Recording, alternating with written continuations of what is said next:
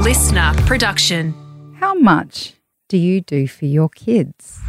I think parents feel pressured to do so much for their kids today because we got mixed up somewhere along the way and we got the idea that it is our job to make our kids happy.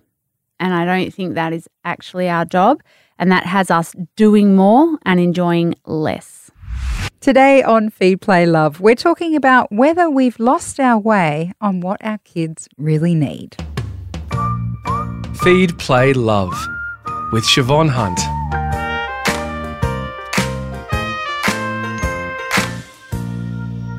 Parents today are constantly chasing their tails. They're dropping kids off to daycare or school, driving them to swimming, piano or soccer, helping them with their homework while trying to cook dinner, and tucking them into bed while trying to finish work emails. Even while you're doing all the things, it can feel like it's never enough. So what is enough? That's what I'm going to dig into today with Jen Muir. Jen is a mum of 4 boys, a parenting educator at Connected Parenting, and she's here today to talk to us about finding a way back to what our kids really need. Hi, Jen. How are you? Hi, I'm good, thank you. Now, we all want what's best for our kids, and what the best is can vary from home to home. But generally, I think there's a feeling that the best for our kids is a good education, a safe home, and food on the table. Do you think that's right? I think that's right. And I would add, when we say a good education, I think these days what we're wanting from that isn't just academics, probably wanting our kids to have an emotional education. We want to raise kids with high EQ in that they are kind and they're compassionate, that they're resilient. We know these are things they're going to want. And so we want to offer them life experiences and coach them through that. I think that's definitely something that is on most parents' minds, in addition to the food and the general Basics. stuff and safety, you know. Safety. Yeah. So I think that's what we all want. But I feel like what it's evolved to be is basically multiple extracurricular activities with parents working a lot. Because the parents are working because they have to do the 2 basics, the home and the food. And it just doesn't seem sustainable because you're kind of caught in this rat race. Like, you're trying to provide the safety in the home and you're working, but then you're trying to do all these extracurriculars for your kids so that they have full, happy, fulfilling lives. And you're just there going, oh my God, I can't do all of it. No. It's full on. We are set, by the way, we're talking about this because we both do it, Yeah, right? yeah. Oh, we totally do it. We do it. We all do it. So there is so many factors here. So we are caught up in a world where, I mean, for the last, it's only been 13 years really that social media has existed. We're comparing ourselves to others. We're having children later in life. We're having less of them. Track back, you know, some hundreds of years, but not even that far, you had 10 kids because they worked for you. I'm not even trying to be funny, but they worked on the land. Yeah. You had kids because they were useful. And you had 10 of them because 1 or 2 might die. Yeah. They weren't expendable, but it was not as precious. So now we're in a really different world. The kids are not working for us. We're working for them. Yes, sir. We are working hard. And so we do have things a bit mucked up. All the evidence is so clear that kids don't need all that extracurricular. It's not only do they not need it, it's not good for them, it's anti-good for them. They would be better running in the fields, climbing in the trees. We know that. And yet we, you and me and the world, we all do it because everybody does it, and then we feel like my kid will miss out if they're not on the sports team, they won't make the friends, and so we're doing the stuff. There's nothing wrong with the individual stuff. There's nothing wrong with playing soccer or doing violin. These are good things to do, and kids can get a lot of meaning out of them, and there are great benefits that come from doing extracurricular. But there is something wrong with it if it's financially breaking us, if it's mentally breaking us, if your kid actually isn't into it. And I guess the question is, there's nothing wrong with any of these individual things, but maybe there's just too many of them. And you have to give something up to have peace, to have less. You're going to have to actively opt out. And that is a hard thing to do. Yeah, because we were literally just talking about this. Yes. When I said my husband has a course on and I can't get there to take the kids to swimming, and what am I going to do? And Jen just said, just skip swimming.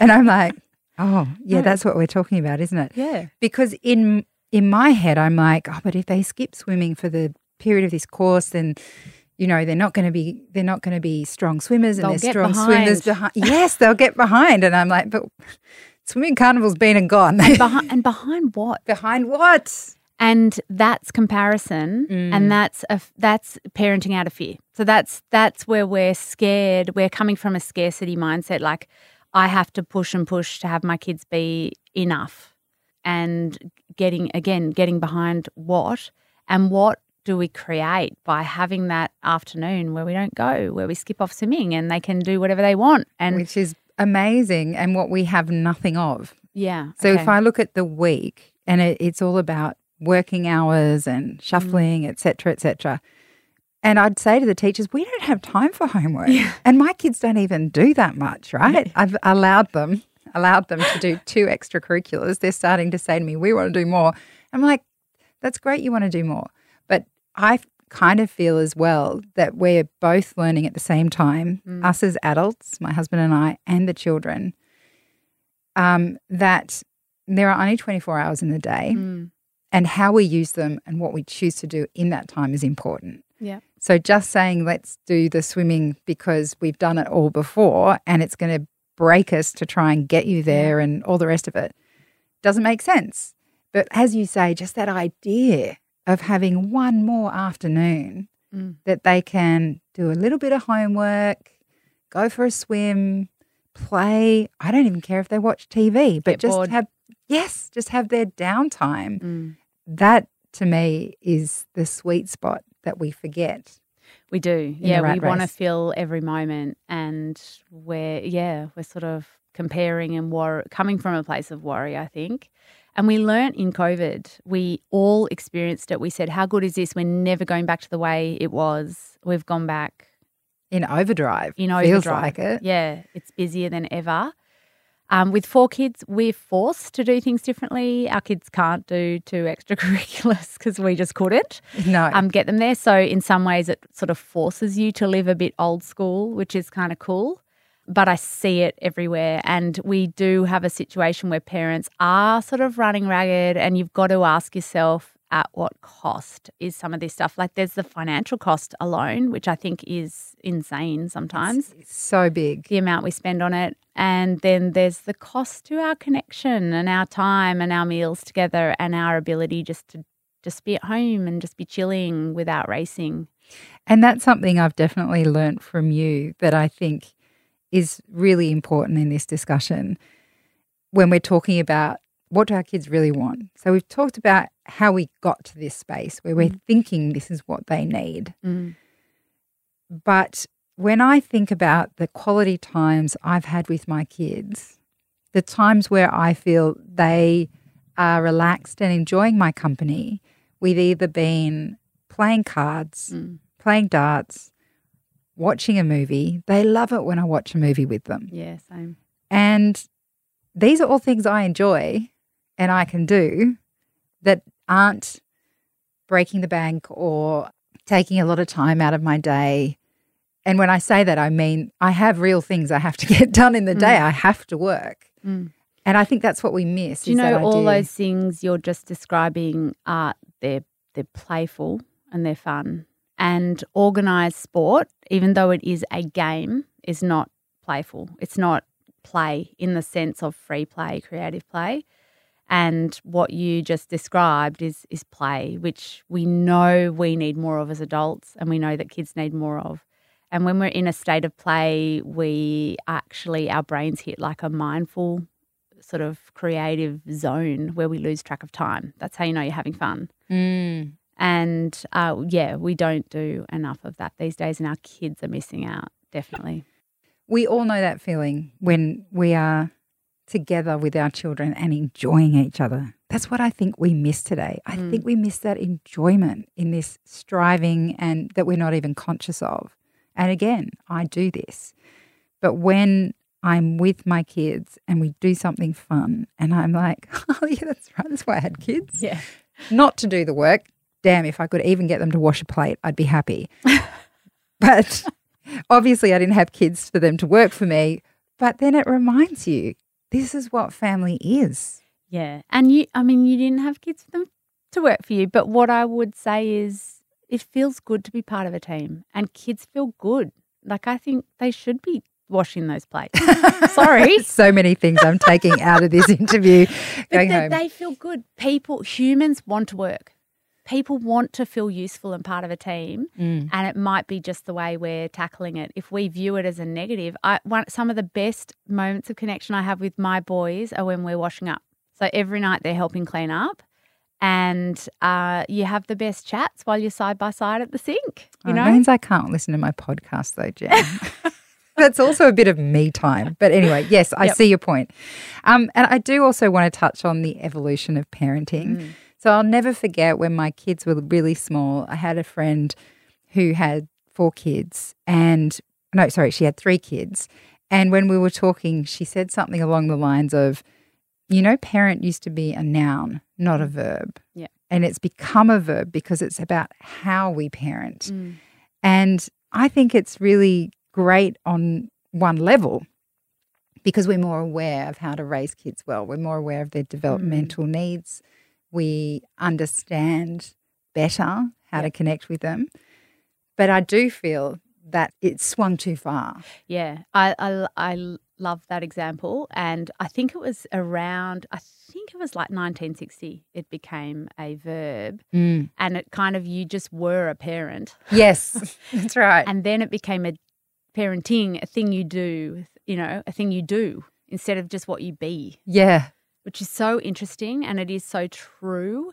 And we're doing too much. It definitely has swung too far. The biggest thing I see in my work with parents is these incredible, loving, gorgeous parents who are connecting with their kids more than any previous generation. They're also working harder at their jobs more than any previous generation. And they're still berating themselves on the couch at night thinking they're not doing enough. They're doing more than any generation before them. And I think the piece we miss in all these conversations about what kids need is that they need it all some of the time. We do not have to do it all of the time. I apply my own advice 30 to 40% of the time. Like I wish we could tattoo that on ourselves. I used to be a lot worse at it. I was definitely a parent. I was trying really hard. I was reading all the books. I was doing, I was me. But at night when I got it wrong, I would berate myself. Oh, God, I missed this. I dropped that ball. I'm not so good at this. I don't do that so much anymore. I've really worked at it. Like it's been a lot of work to stop berating myself. But it's incredible when you're just nice to yourself and you go, okay, so that wasn't part of that 30 or 40% and I'm doing the best that I can. And once you know the evidence that kids need good enough parents that are late to pick them up sometimes, that say no to an activity because of their own mental health, because what you're modelling when you say no, I love you to the moon and back and you're not doing a third extracurricular, what you're modelling is the ability to self-care. That's really important. But you're actually teaching them about a good relationship. A good relationship when you love someone, you can love them, but that doesn't mean you're going to do everything they want you to do. And that's where we get lost with our kids because we want to make them happy and we don't ever want to see them sad. And that's a whole other kettle of fish. We don't want to see them sad. But when we're then saying, okay, fine, you can do the third thing because I don't want to see you unhappy. And then we're sacrificing our own kind of calm and our own connection and we're putting the relationship second. And I think it's much kinder to say, I love you and we're not going to do that third thing because that wouldn't be good for me and therefore that's not good for you. And then they're learning to go into their future relationships knowing that I can love someone and that doesn't mean I have to do everything they want me to do. And that's important for teenagers and that's important for all of us. I'm wondering if part of that as well is as parents that we just have to accept that we are going to suffer when our children suffer.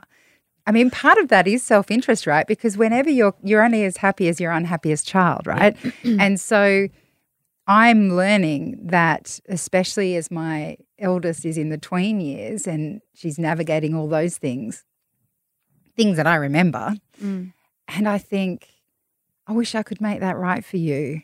And I physically hurt and I physically feel sick when I know she's suffering. And then I have to remind myself, well, this is just being a parent. Like, you can't fix all the things and you can't make those things right. And you can't stop yourself feeling that suffering watching her suffer. And I feel like I know they say they never told me that about parenting. I never realized that about parenting, that I would only ever be as happy as my unhappiest child. Yeah. It's the hardest part of parenting is when our kids are suffering, and it begins from the minute your newborn cries and you think, oh my gosh, I need to fix this, solve this, stop this. Your toddler that has the meltdown and it feels like you feel unsafe, you want to fix it, stop it, solve it, run away, yell at them, anything to make it stop. And this tracks back to how emotions were welcomed in our family of origin. So a lot of it comes down to us making sense of how we feel about feelings. And that's the work of parenting. And even when you have and it gets harder and you've got this teenager and they're having a hard time and they say, I've got no friends or I'm being rejected. And your instinct can still be to fix it, tell me the names. Yeah, I'll call their parents. Don't do that, by the way. Don't do that. Or just go play with someone else. Or I told you, if you're not, being, if you don't just do the right thing, people will exclude you. So that's a shame reaction, by the way. But all of those come from a place of the discomfort of seeing our child suffer. And actually all any of us want when we're suffering is for someone to say, that sounds really tough, tell me more. And our kids don't want us to suffer when they suffer. They actually want us to just be able to be calm and able to hold that space for it. And it is hard and it is the work of parenting. And it doesn't really get easier except with practice. You just keep remembering, I don't have to fix this and this is my child's journey and this is teaching them something. And if you can be compassionate and able to listen and you stay with them through it, they'll get there. And that's a big thing. It's huge. In your work, you talk a lot about the value of connection. Can you talk us through what that means? I know you're writing a whole book about it, but let's just say in 30 seconds or less. In 30 seconds or less. Connection is all about meeting our kids where they're at. And it might sound very loving. So we connect through hugs and we show our children that we love them. But I would say connection is really about answering the 3 key questions our kids have. So they want to know, are they loved? And we often do this through physical connection and wanting to be with them, so time. They want to know if they're safe. They really need to know that someone's at the wheel when they're not. And that's we have structure, we have boundaries, we have limits, things that we're going to step in and take charge when they need it. And then they finally want to know if they're heard and seen.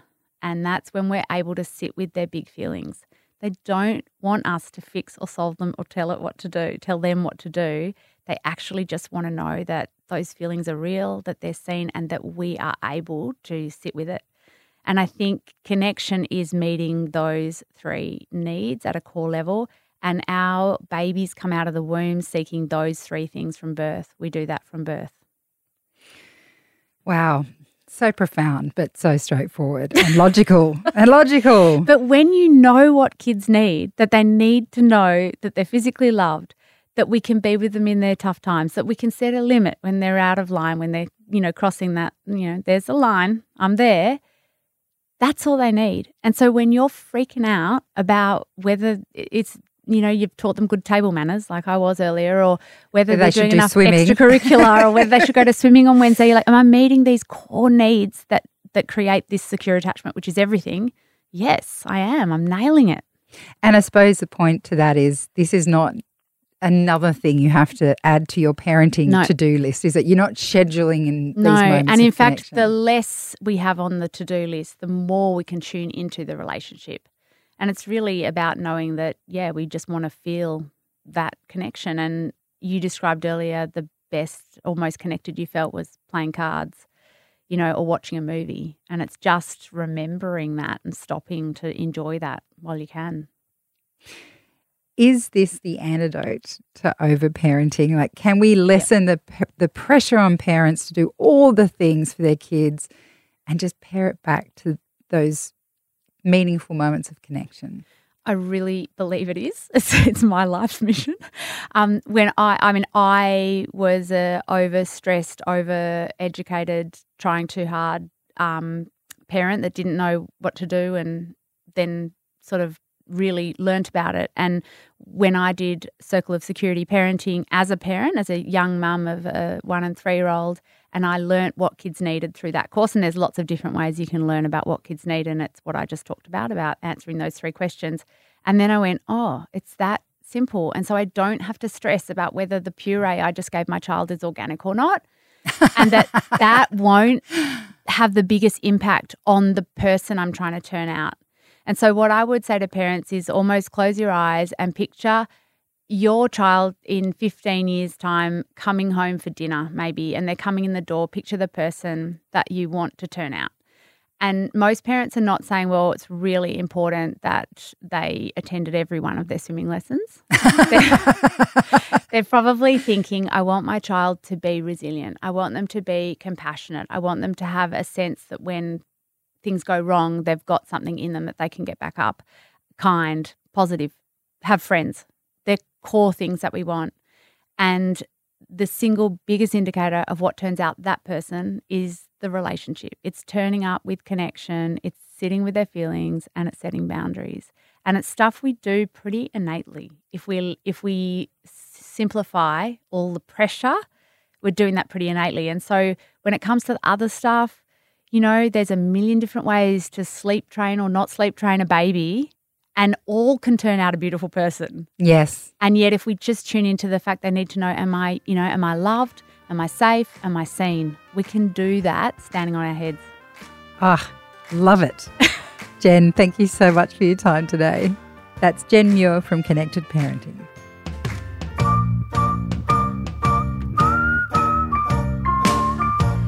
I hope you enjoyed this episode of Feed, Play, Love, a listener original podcast. If there's something you'd like to learn more about, email me at feedplaylove@sca.com.au. I'd love to hear from you. For more great kids and parenting podcasts, check out the Listener app, and don't forget to follow us. I'm Siobhan Hunt. See you next time.